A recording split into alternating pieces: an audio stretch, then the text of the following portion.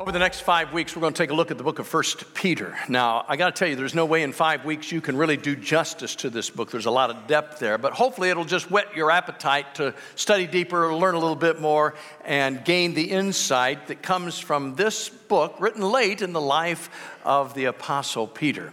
This morning, we're going to take a look at chapter 1, which reminds us that our faith is greater than gold. We are fascinated with gold. 5 years ago this month, gold hit an all-time high of $1,900 per ounce. Just this week, disappointment kind of filled the land of Poland after losing the anticipated search for the lost and, elusive Nazi gold train. When they dug where they thought it would be, there was absolutely nothing. We marvel at Miss Liberty's torch. It used to be glass with a light in it. Now it is 14 karat gold since 1980, or 24 karat gold since 1986. Uncle Sam tells us that in Fort Knox, the United States government has 147 million ounces of gold at the current price of $13.50 per ounce. It is worth $199 billion, which is only 1% of our national debt.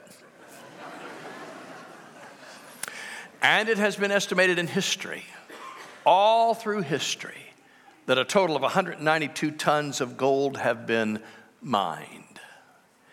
With its limited availability and its global desirability, there are few things of greater intrinsic worth than gold.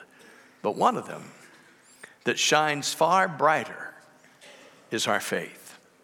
Now we're going to read some passages in 1 Peter chapter 1 this morning, and I'm going to ask a favor, because we're going to begin talking about faith that is greater than gold. And I'd like to ask you to stand with me, and I'd like for us to read out loud this first passage from 1 Peter. We don't do that too often, but it's a lengthy passage, and I thought it'd be good if we would just read it together. Praise be to the God and Father of our Lord Jesus Christ. In his great mercy, he has given us new birth into a living hope through the resurrection of Jesus Christ from the dead, and into an inheritance that can never perish, spoil, or fade, kept in heaven for you, who through faith are shielded by God's power until the coming of the salvation that is ready to be revealed in the last time. In this you greatly rejoice, though now for a little while you may have had to suffer grief in all kinds of trials. These have come so that your faith, of greater worth than gold, which perishes even though refined by fire, may be proved genuine and may result in praise, glory, and honor when Jesus Christ is revealed. Though you may not have seen him, you love him. And even though you do not see him now, you believe in him and are filled with an inexpressible and glorious joy. For you are receiving the goal of your faith, the salvation of your souls. You can be seated. When you open the pages of 1 Peter, what you need to understand is that Peter is writing to a persecuted church. The letter of 1 Peter was probably written somewhere between 64 and 68 AD.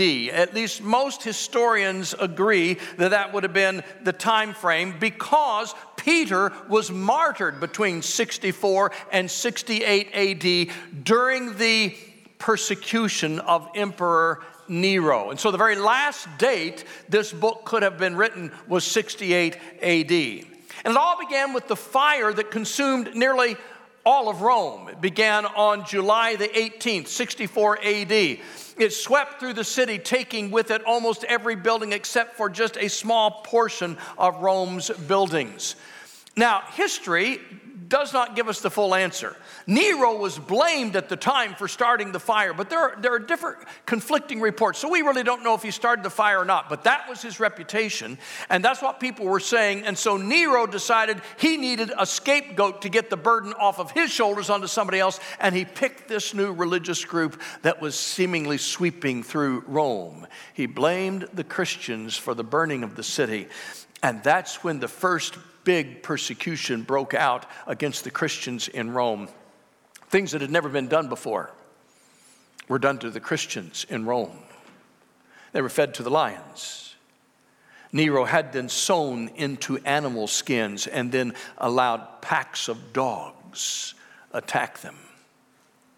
He would fasten them to spinning wheels on big poles, cover them with tar and pitch, spin the wheel, light the Christian on fire, and the firelight illuminated his garden parties.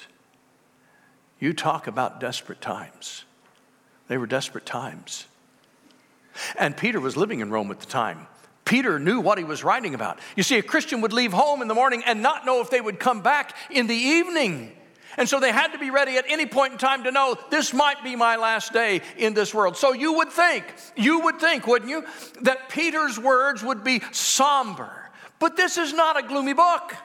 As you've already read with me this morning, there are words of hope and excitement and joy and praise. And I love the imagery, these word pictures that Peter gives us in these opening verses of chapter 1. And I just want to highlight them for you here to look at these pictures. When you have a down day, when your times are tough, when you think you just can't keep going, you pick up 1 Peter chapter 1 and read these pictures again. Here's the first of these pictures under this banner of a faith that is greater than gold. New birth. Not just birth, but a new birth. What an uplifting image. We are waiting for a new birth in our family. In a short time, our daughter Rebecca is going to give birth to our 6th grandchild. And I got to tell you, I'm as excited about number 6 as I was about number 1.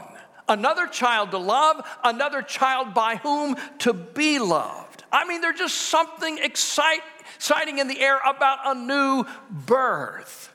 As a matter of fact, there's something exciting in the air about anything that's new in our lives. A new adventure at college, a new job following graduation, a new relationship that leads to marriage, a new car, a new house, a new hip or knee or hearing aid. Time has a way of changing what we're excited about, you know. God has given us a new chance at life. The most exhilarating new is a new birth. Anytime a new birth comes into your household, you get the picture. God says, I have given you a new birth. How exciting. Here's another word picture. Lasting inheritance. Not just an inheritance, but a lasting inheritance. Here's another uplifting picture. What a blessing that grows out of sorrow. You see, the heartbreak of an inheritance is that somebody has to die in order for an inheritance to become a reality. But there is this joy that out of the sorrow comes a beautiful gift. When I look out the back windows upstairs, or I drive around and I look at the construction that's going on between the two buildings, and I know that our children's department is going to be a lot safer. I know that we're going to have a new entrance down below that will be a really great place for people to gather and enjoy one another's company. When I see all that happening, I am reminded every time that whole thing has been made possible by a lady who was a vital part of this congregation, who loved this church so well that she left us her estate, which will take care of paying for the construction of that project. She would be thrilled to know that it is helping our children. And out of the sorrow of us saying goodbye to Marquita Littell, Marquita, out of that sorrow of her death comes the joy of an inheritance that will bless this congregation long after we're gone, to our children, our grandchildren, our great-grandchildren, and beyond. You see, a lasting inheritance is a beautiful thing. Now, Peter's letter does not speak of an earthly inheritance. His letter speaks of our eternal inheritance. What an encouraging message to those who walked out of their door one day and didn't ever come home, and for their family who was left behind to say, but we know that they are in a better place, that we have this hope that even though we may give up our life here, we have a better place to live that is not just like an inheritance in this world. It eventually gets spent or eventually crumbles or eventually goes away. This is a lasting inheritance forever. And it doesn't matter whether we're martyred or whether we die of old age, because death comes to all of us. And then what? And Peter says, we have this lasting inheritance. You say, well, how can I be sure about that? The assurance or guarantee of such a promise is found in the death and the resurrection of Jesus Christ. Words are cheap. Anybody can promise anything, but that doesn't ensure delivery. There has to be some guarantee behind an inheritance. In my teenage years, my great uncle George was still driving the 1940 Packard that he had bought brand new. I absolutely loved that car. He kept it spotless. You couldn't hear it rolling down the streets of my hometown in Huntingburg. And I remember one time at a family gathering, sitting at a table with he and my other great uncle, and I just said, Uncle George, when the day comes that you are ready to sell that Packard, I said, I'd like to have first chance to buy it. You all know how much I've enjoyed antique cars through the years. And Uncle George said, well, he said, I'm never going to sell it. He said, but when I die, he says, if your Uncle Jack doesn't want it, he said, you can have it. And Uncle Jack looked and kind of shrugged and he said, well, I don't want it. He said, you can have it. When I was in college, my Uncle George passed away.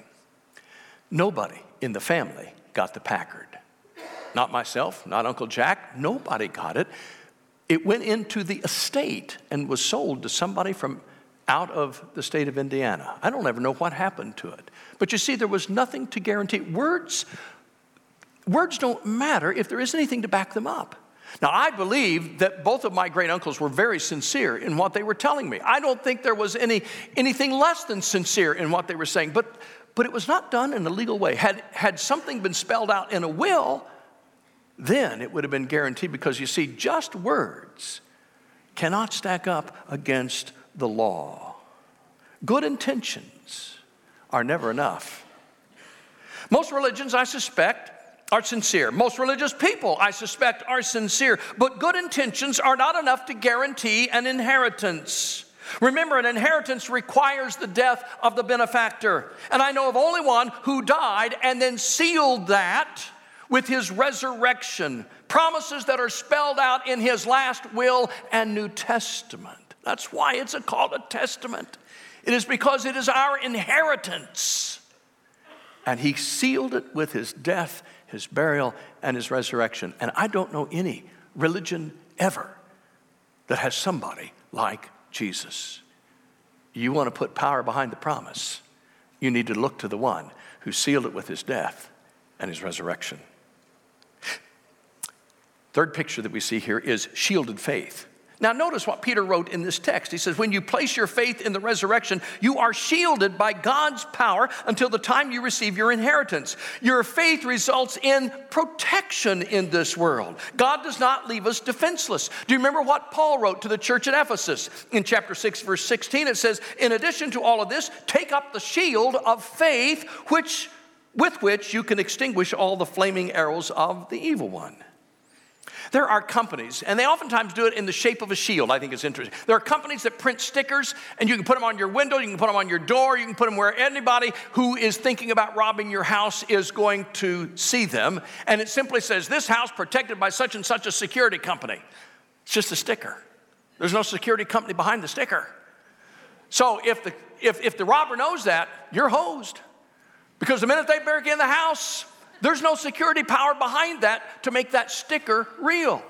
It's just a sticker, no matter the fact that it's shaped like a shield. But if you have a security company that puts the sticker there, the minute your house is invaded, there's a call that goes to the local authorities. The police are there at the house to apprehend the thief, and you are in good shape. You see, you need a shield that has something, or in this case, someone behind it. Spiritually speaking, some people have only the sticker of what they think is right and true to protect them for eternity. Well, I'm a good person. I'm as good as anybody that walks on the face of the earth. Or, well, God loves everyone. I'm going to be okay.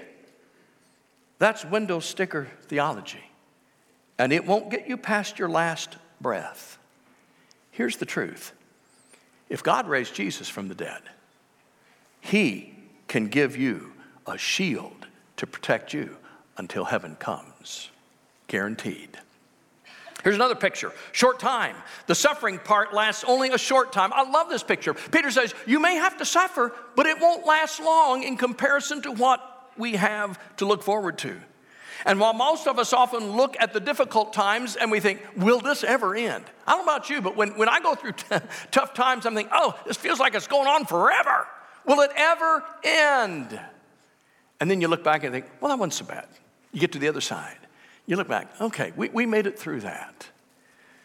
Peter says, you'll suffer for a short time, but trust me, any suffering you have in this world cannot compare to the glory of what lies ahead. So folks, in the difficult moments, in the tough times of life, hang in there. In light of eternity, it's just a short time. And then we have this picture. He says, a new birth into a living hope.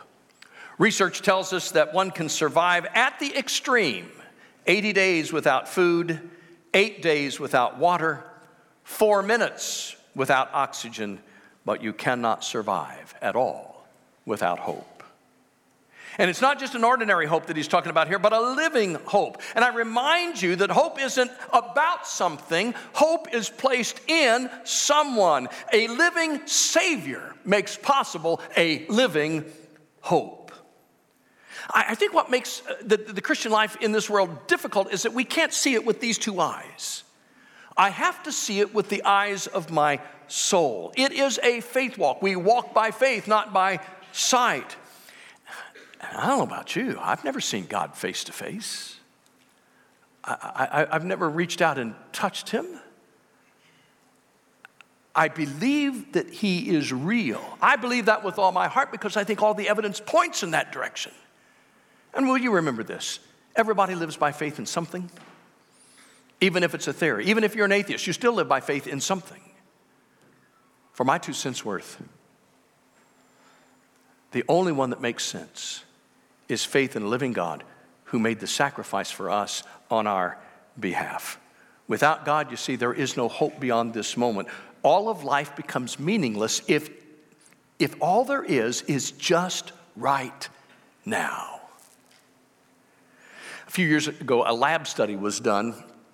A couple lab rats were used. They were testing this whole concept of anticipation or hope. And as I understand how the test went, they filled a jar about half full with water, put a rat into the water, screwed on a lid that allowed air into the jar, and that rat lived for 3 hours. They did the experiment again the second time with another rat. This time they left the lid off. That rat lived for 36 hours. The difference being the expectation factor. The rat could see that there was a way out, and he kept trying to make it out. Faith in Jesus is an open jar hope. While it may seem that we are drowning in our difficulties at times, there is an opening at the top of the jar, and we know that someday we'll get out of this mess. No difficulty lasts forever. And what God has promised beyond, if we remain faithful, if we're covered by this shield of faith, why? What is yet to be is greater than gold. Now here's the second thing in the passage I want you to see, and that is that actions are to be greater than gold as well. Let me just read the second portion here. You follow along on the screen. Therefore, prepare your minds for action. Be self-controlled. Set your hope fully on the grace to be given you when Jesus Christ is revealed. As obedient children, do not conform to the evil desires you had when you lived in ignorance. But just as he who called you is holy, so be holy in all you do. For it is written, be holy because I am holy. Since you call on the Father who judges each man's work impartially, live your lives as strangers here in reverent fear.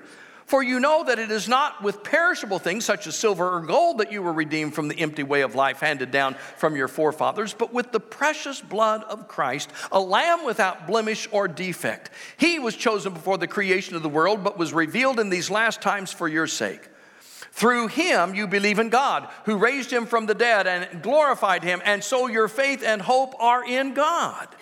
Now that you have purified yourselves by obeying the truth so that you have sincere love for your brothers, love one another deeply from the heart. Okay, Peter says, because you have been given a new birth, a lasting inheritance, a shielded faith, a short time of suffering, and a living hope, you need to respond in the appropriate manner. You ought to be holy like God is holy. Now, I read those words and I kind of gulp. Holy like God is holy. Who in the world can do that? And be honest, will you please? Holy, in the way we hear the word today in our culture, is sort of an off-putting word, isn't it? When you hear the word holy used, what do you think of? You think of somebody saying, oh, he thinks he's holier than thou, or she's a holy person, a goody-goody. And yet the biblical concept of holy is not even remotely related to that kind of thought. Holy doesn't mean a goody two-shoes. Holy means that you are separated from the things of this world so that you can focus on God, that you turn your face from the shadows to the light of the King. William Barclay says, holiness in the New Testament sense of the term is concerned not so much with where a man is, but with the direction in which he is facing. The Christian is called to be a person, the direction of whose life is towards God. When you're looking at the sun, the shadows fall behind you. When your back is to the sun, you're facing the shadows. And it is in the shadows that the evil things are done. God says, you keep your face toward me. You keep looking to me. You be a reflection of me, and the world will be able to see your hope, your new birth, your shielded faith, your lasting inheritance. And there's two motives for this kind of holiness. One is what's happened in the past. In light of everything that God has done for us, don't you think you ought to live like he wants you to live? I need to live like he wants me to live. That's my thank you note to God. If somebody gives you something nice, isn't it important to say thank you? Sure it is. And when God has done so much for us, based on what he's done for us, we ought to live our life as a living thank you note for what God has done. I mean, isn't this the dream and the desire of parents that their children grow up to imitate the values that they've tried to instill within their kids? And have you ever noticed as parents, your kids are probably in some ways the worst around you as they are around anybody? Have you ever had a parent come up or a teacher come up or a friend come up and say, oh, your kid is an angel? And when you pick yourself up off the floor, you say, really, my child, my kid, you're talking about my boy, my girl? It's because they are emulating your values out in public where it really counts.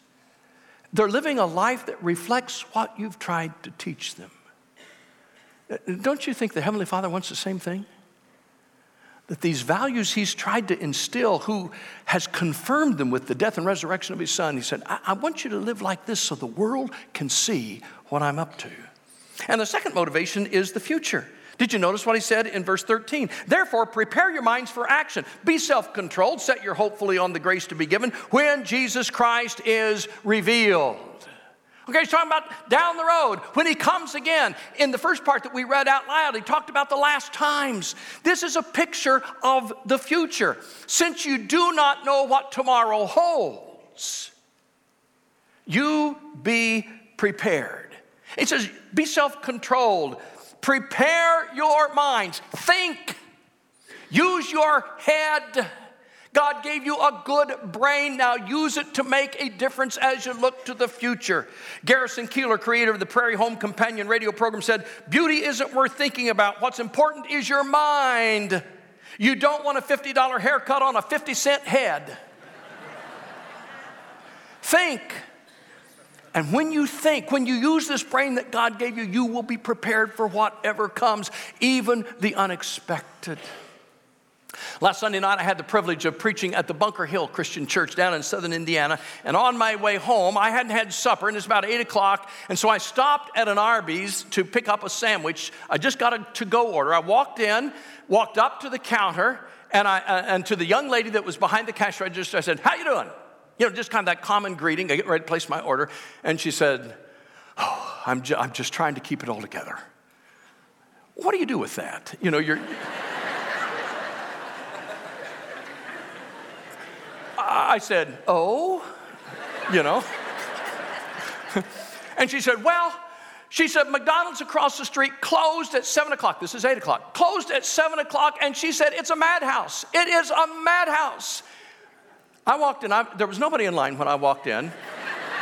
I was the only one in line, and when I walked out, I was the only one still in line when I walked out with my food. I looked in the dining room. There were 3 tables that had people sitting around them, and I'm thinking, a madhouse. They were ill-prepared for the McDonald's to close across the street. You can look at life in a lot of different ways.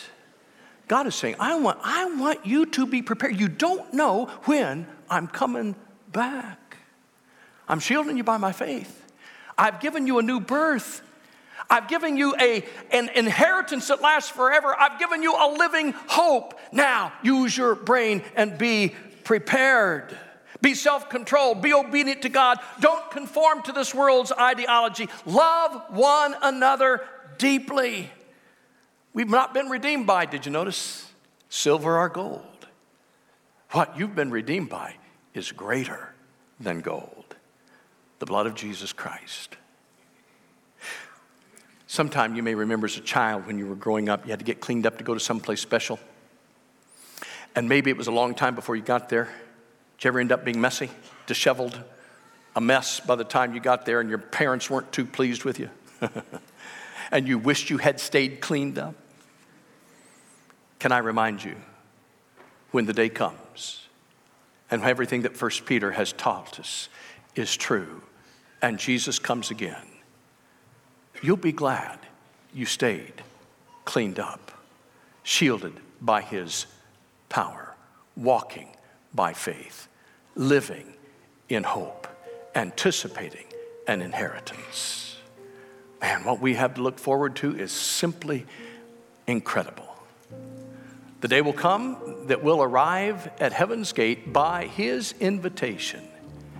And that may be the day that we realize that our faith in him is greater than gold, because when we set foot in that city, gold is so plentiful that I use it to pave the streets.